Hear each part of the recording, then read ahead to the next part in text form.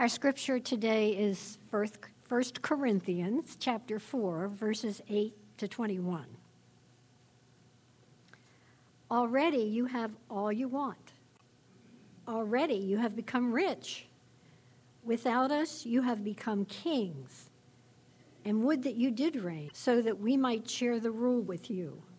For I think that God has exhibited us apostles as last of all, like men sentenced to death, because we have become a spectacle to the world, to angels and to men. We are fools for Christ's sake, but you are wise in Christ. We are weak, but you are strong. You are held in honor, but we in disrepute. To the present hour, we hunger and thirst. We are poorly dressed and buffeted and homeless, and we labor, working with our own hands. When reviled, we bless. When persecuted, we endure. When slandered, we entreat. We have become and are still like the scum of the world, the refuse of all things. I do not write these things to make you ashamed, but to admonish you as my beloved children. For though you have countless guides in Christ, you do not have many fathers. For I became your father in Christ Jesus through the gospel.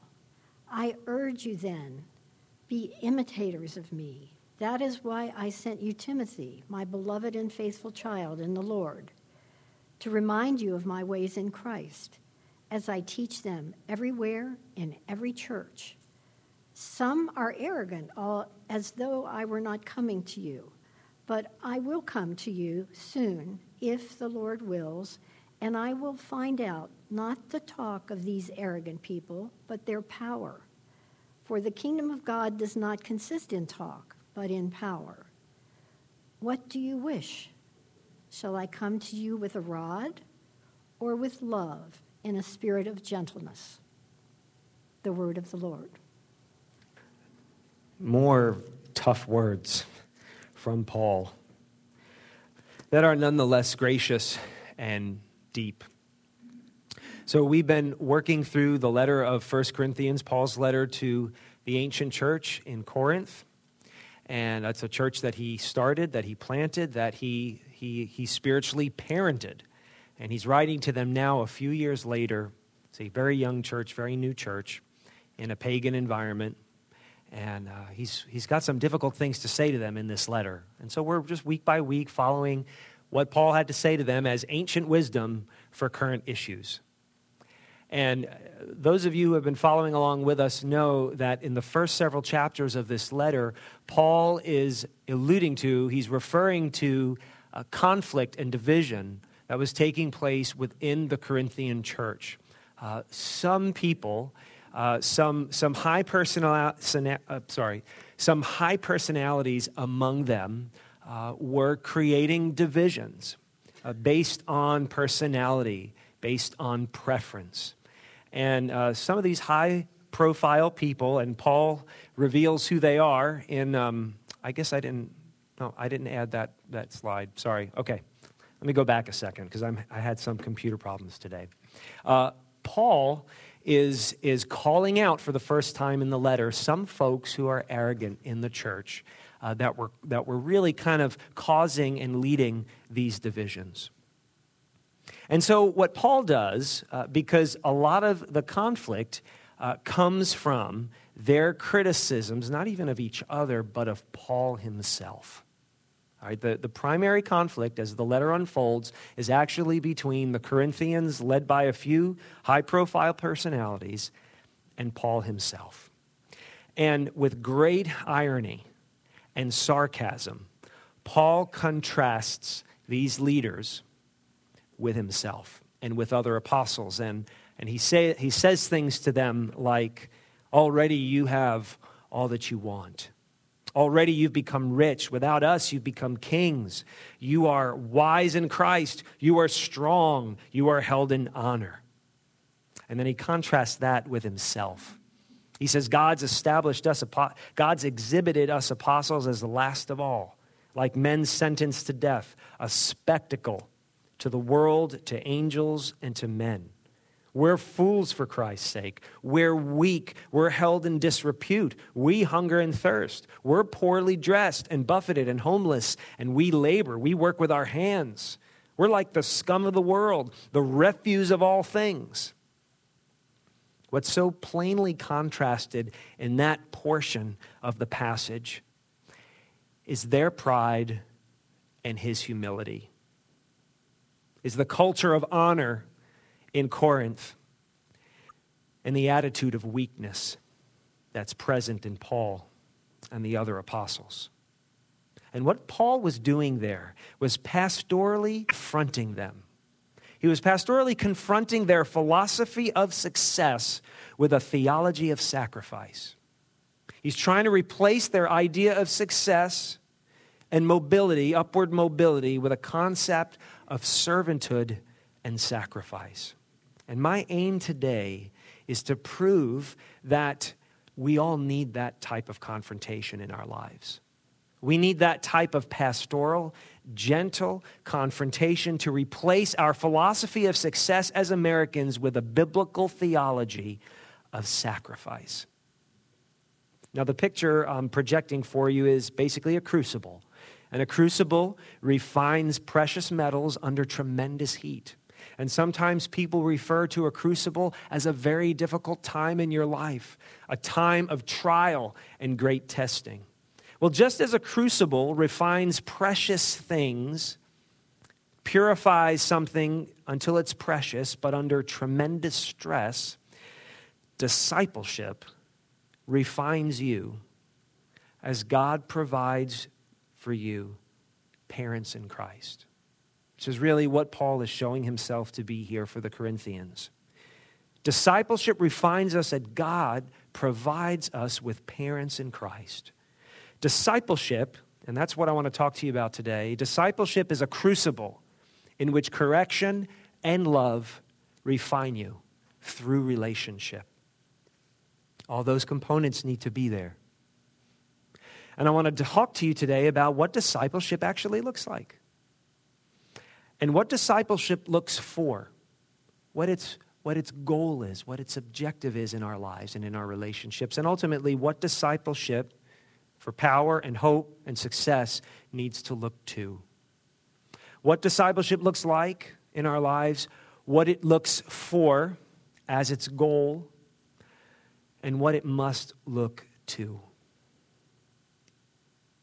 What discipleship looks like is, if you're not familiar with Christianity or biblical terms and ideas, discipleship, because people don't talk like that. You don't hear about that in the news or in contemporary writings.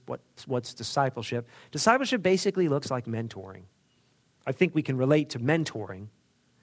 Discipleship kind of looks like mentoring, but with less an emphasis on skill development and more an emphasis on soul transformation.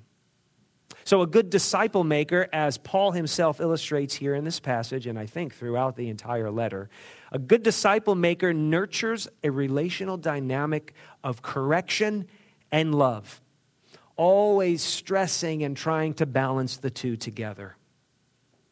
Paul does it right here in the beginning and the end of a particular section. In verse 14, Paul says, I do not write these things to make you ashamed. Right? He's going heavy on them with some tough love, and he's using irony, and he's being sarcastic with them. And then he pulls back from that, and he very gently says, I don't write these things to make you ashamed, but to admonish you as my beloved children. Now, the word there he uses, admonishment, it's supposed to convey care, not retribution or punishment. It's supposed to convey trust, not shame. He closes the entire section in verse 21 by saying, what do you wish? Shall I come to you with a rod or with love in a spirit of gentleness? This is one of those wait until your father gets home phrases.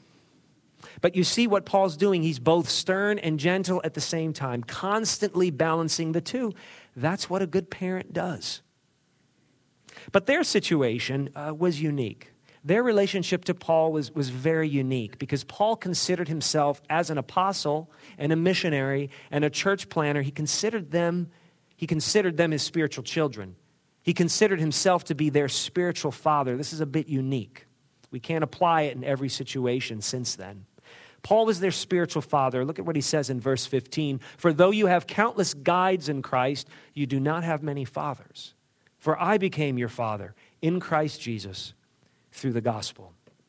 He uses this word, guides, which in ancient Greek culture, because it was a Greek word that he's using here in the original manuscript, the original letter, the Greek word for guides there, it was to be understood more like a life escort that a young aristocratic male child would be assigned with to train that child up culturally, to teach the child how to act, good manners, how to behave in public. This life mentor, this tutor, this caretaker went with the child everywhere, out of the house, in the marketplace, until the child came of age and was ready to act like an adult. Think of a governess in more modern standards. But if you've seen the movie The Sound of Music, what you know about the Von Trapp children was they needed more than a governess. They needed a parent. That's what Maria became to them. That's what their father should have been to them. They had a governess, they had many, but what they really need was a loving parent. And that's the distinction Paul's trying to make here. Father distinguishes Paul as someone who gave birth to them, spiritually speaking. And Paul's looking for in them, he's looking for a family resemblance. He's looking for them to be like himself in thought and in action. And so he says to them in verses 16 and 17, I urge you then, be imitators of me. That's why I sent you Timothy, my beloved and faithful child in the Lord, to remind you of my ways in Christ. Timothy was another leader in the church, a person that Paul had taken under his wing and discipled personally and entrusted with a lot of responsibility and authority. Timothy was a son in the Lord to Paul. Timothy bore the family resemblance. And as a big brother, so to speak, Timothy was sent by Paul to Corinth to kind of pass along that family resemblance, to be an example, because Paul couldn't get there himself at the time. The difference between a parent and a guide is that a parent has skin in the game, quite literally and figuratively. Discipleship looks like, from a spiritual perspective, one person beginning to resemble another person. Spiritually speaking, discipleship is one person starts to look like another person. And Jesus said as much. In Luke chapter 30, he said, a disciple is not above his teacher, but everyone, when he is fully trained, will be like his teacher. And Paul, in the same spirit of discipleship, in almost all of his letters in the New Testament, would say very similar things like what he said to the Philippians. In Philippians chapter 4, verse 9, what you have learned and received and heard and seen in me. Notice how it's holistic. It's not just intellectual and didactic. It's transformational. What you have heard and seen in me, practice these things, and the God of peace will be with you.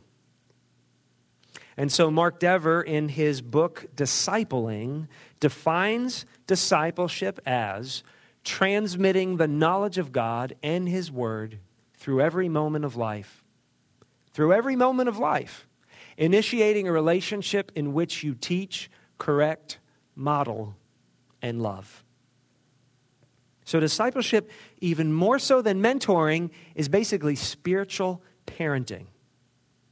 And as some of you know, sometimes, especially at the start, discipleship feels like one person spoon-feeding another. And sometimes, after much training, discipleship feels like two people staying in touch. So, how do you trust people to disciple you? Who can you trust, right? So pastors and priests are in the news for the wrong reasons, usually.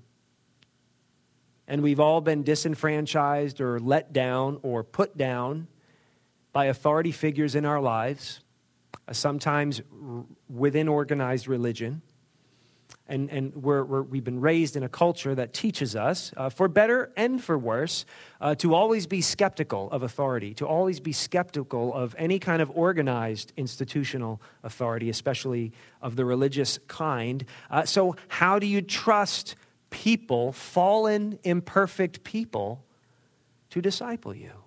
How do you trust yourself discipling someone else? And I want to open it up to you just for a few minutes. Why is it so difficult to submit to the type of dynamic, the type of interpersonal, relational dynamic that the Apostle Paul is talking about here? Just look at Mark Dever's definition of discipleship. Why is it hard for you and I to submit ourselves to this type of a relationship in life? Brief answers, please. What do you think?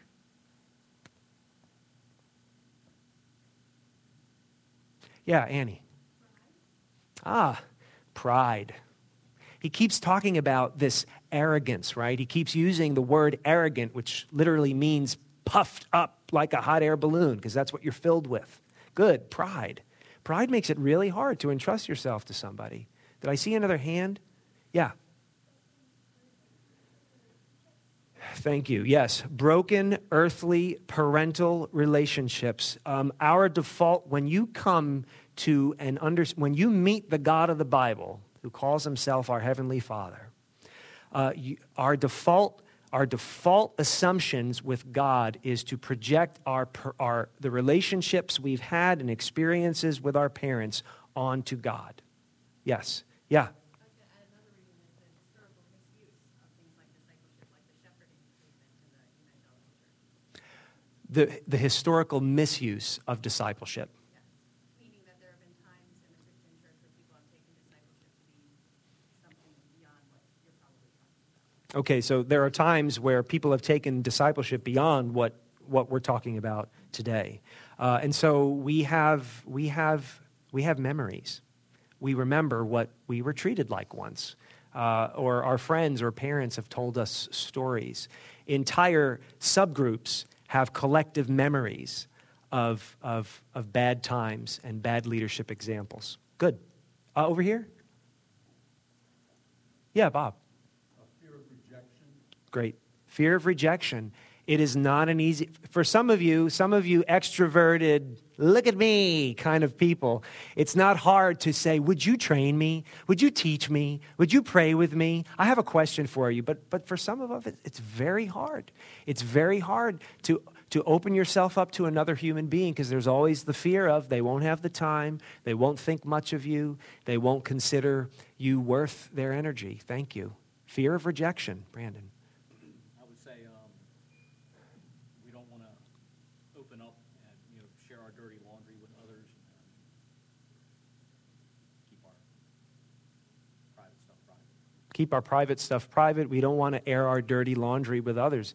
And there is an issue of discernment. Like sometimes we're afraid to be open and honest. Sometimes we have to be discerning, right? Sometimes you have precious information, and if you share it with the wrong person, there's a negative impact. And Jesus had something to say about throwing pearls before swine. And that's what he meant by that. Dan? Hectic life, yeah. Like what American is not involved in a hectic form of life? We're busy. We're always busy. We don't have a lot of time. Yeah, thank you. Fear of being judged, yeah, and that goes along with some of this other being rejected, dirty laundry, fear of being judged, fear of being or feeling condemned, and the shame that goes along with that. Maybe one more. I think you had your hand up first, Cynthia.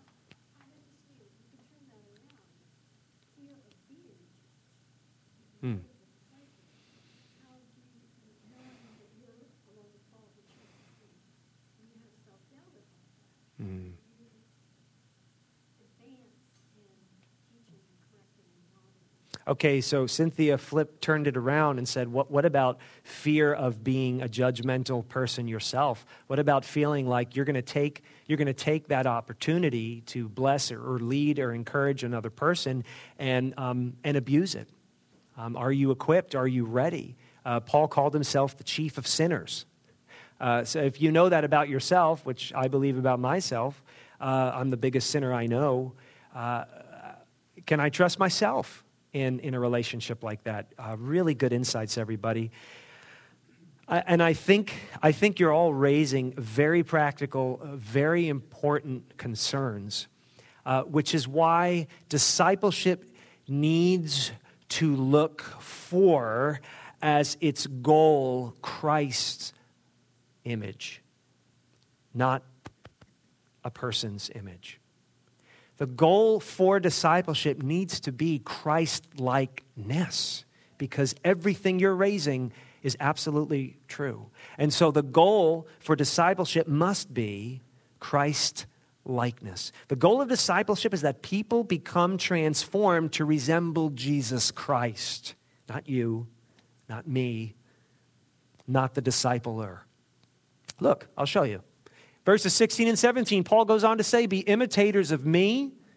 That is why I sent you Timothy to remind you of my ways, and the key words are, my ways in Christ. And Paul will go on to say at the beginning of chapter 11, be imitators of me as I am of Christ. Follow me as I follow Christ. And here is the basic principle for reconciling your skepticism with leadership and authority with the Bible's mandate to submit to people, to submit to one another. We got to reconcile our skepticism and our self-doubt and our fear of rejection and our memory of past abuses with the biblical mandate to submit to one another out of reverence for Jesus Christ. We imitate one another. We imitate in a person. Here's the rule. We imitate in another person what glorifies God, not what glorifies the person. That will help you in every single concern and in every single situation. We imitate in another person that which in them glorifies God, not what glorifies them. This is precisely what the Corinthians were not doing. You may remember Paul quotes them in their slogans from chapter 1. I follow Paul. I follow Apollos. I follow Peter. The reply to that was Paul crucified for you? Were you baptized into the name of Paul? So clearly this is not a power play on Paul's part. He's not trying to indoctrinate them as powerful leaders in history have always done. He's not trying to indoctrinate them into his way of life by reminding them to imitate him and by sending Timothy, as though Timothy were a crony, off to them. No, he's not doing that. He keeps pointing them back to Jesus. He's saying, I wasn't crucified for you. You weren't baptized into my name. Imitate me as I am imitating Christ. Because we're easily attracted to personalities and to styles. Sometimes that's why you pick the church you pick. You're attracted to some kind of style or culture or personality. And I'm not saying that's all bad, but style and personality highlight an individual. Discipleship, true discipleship, highlights the truth and work of Jesus in an individual. And the distinction is crucial. If you're serious about knowing Jesus, if you're serious about discovering who Jesus is and following Jesus, then you must find somebody who's already imitating him. Sermons, talks, podcasts, apps, books, reading the Bible itself. All of these things will not disciple you. Oh, they are of great benefit, but they will not disciple you. The truth and grace of Christ must be modeled to you. And it was so important that Paul talks about this in every letter he wrote. Check it out. It must be modeled to you, so that as you mature, you can model it to other people. Someone pours into you, someone refines you, you pour into somebody else. You help refine somebody else. So that as you mature, you model it to others, but the family resemblance always points back to Jesus. The family resemblance should never point back to a Paul or a Peter or a Martin Luther King Jr. or a Martin Luther or a John Calvin or fill in the blank, your favorite superhero. The family resemblance must always point back to Jesus. So I'm encouraging each one of you, as I have encouraged myself, make it your priority to know a person who can disciple you. And make it your priority to know a person whom you can disciple. Somebody can pour into you and you can pour into somebody else. You can receive the crucible of refining and you can give out the crucible of refining. Now, if you're thinking that you don't need that, if you're thinking that you don't want that, if you're thinking that you can't see a way, there's just no way within your schedule, within your workload, within your many commitments, within your priorities, or within your personal history and memory of neglect and abuse and tragedy. If you can't see a way in any of that to be a spiritual parent or to be a spiritual child, because you're thinking there's no time, there's no way, there's no one, there's no desire, there's no need, then I think you need to hear Paul's words that have been preserved for almost 2,000 years directly for you today. And I want to say this in a spirit of gentleness because it's not meant to be heavy-handed and it's not meant to disrespect whatever you suffered and whatever you're afraid of. So hear this from the Apostle Paul. Already you have all that you want. Already you've become kings and queens. You are rich. You are held in honor. You are strong. You are so wise in Christ. Your problem is not time, and it's not energy, and it's not commitments, and it's not past experiences, although we've got to wrestle through all of that. Your problem is the Corinthian syndrome. You have forgotten, or you have never learned that God provides, and God answers, and God trains when you acknowledge that you are weak. When you acknowledge that you are needy, and you are not as honorable, and you are not as strong as you thought you were. What discipleship must look to for hope, for power, for results, for progress is Christ himself. It's not just about becoming like him, it's looking to him, to the one who said, "Blessed are the poor in spirit, for theirs is the kingdom of heaven. Blessed are those who hunger and thirst for righteousness, for they will be satisfied." Your discipline in the crucible of truth and grace must begin with him, with Jesus himself. The author of the letter to the Hebrews said that although Jesus was a son, he learned obedience. Isn't that fascinating? It's similar to what we read earlier today from Philippians chapter 2, where Paul writes, Jesus, although he was God, when he became a human being, didn't act like he was trying to be God, but submitted himself, humbled himself, and became a servant, such to the point that he submitted himself to death. And in a similar way, the author of Hebrews says, although Jesus was a son, he learned obedience through what he suffered. And being made perfect, he became the source of eternal salvation to all who obey him. You see, Jesus, the perfect, sinless, spotless Son of God, submitted to the crucible of his heavenly Father's discipline. Right? So you and I have a hard time submitting to discipline and entrusting ourselves to discipleship. Jesus himself submitted, who had no sin, who submitted himself to the crucible of God's discipline as a man. Not because he had displeased the Father, but because you had, because I had. And so the Apostle Paul, in another place, calls Jesus, listen to this, the firstborn among many brothers. The first of a new kind of child. The first child of a new kind of human family with God as its father, with Jesus as its head, as its big brother, because Jesus gives us, by faith, his likeness. Remember, we're talking about discipleship is all about family resemblance. By faith, God gives you a gift.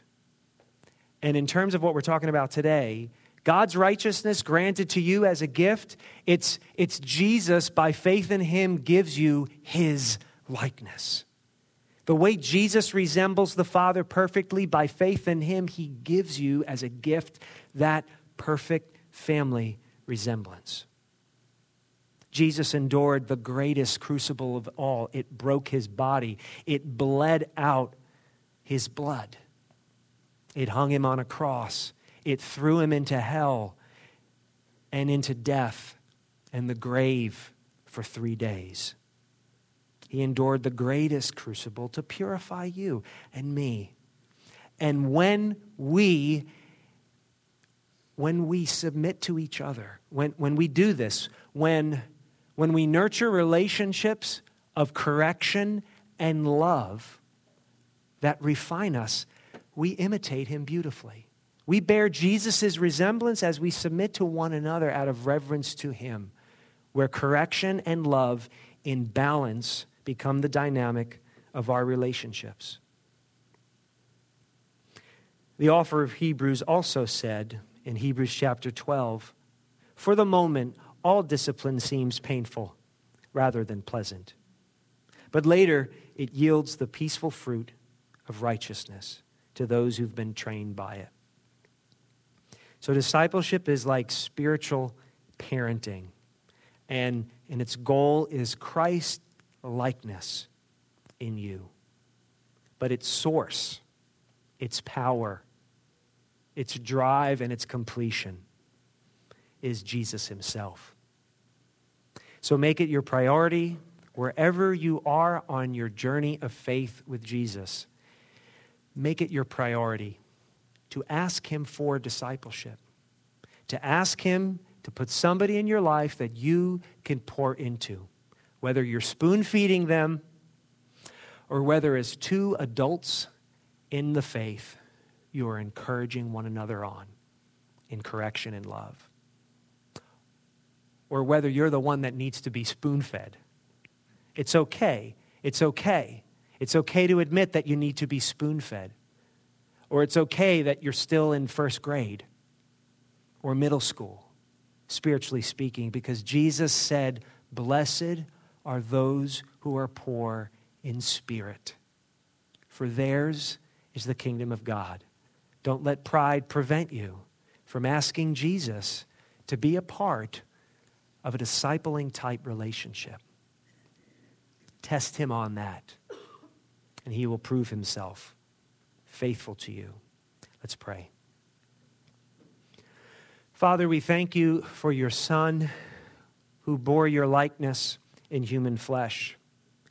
We ask, Lord, for faith to trust him in being able to trust you. I think that's what this is about. We reject human leaders because we reject you, like the Israelites did time and time again. Father, we reject you. We confess that we don't simply reject spiritual guidance in others.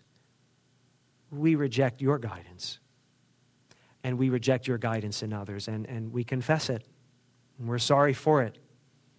It has held us back. It has left us in infancy for so long. And we ask for the faith in your Son, to see your Son as he truly is, the perfect child, the big brother who leads us into your likeness. Lord, may we see Jesus and trust Jesus for all he is, and out of reverence for him, find in each other that which glorifies him, not ourselves. May discipleship in this church and in our lives and in our families be about Jesus and not about our personality and not about our style, not even about our past. In Christ's name, amen.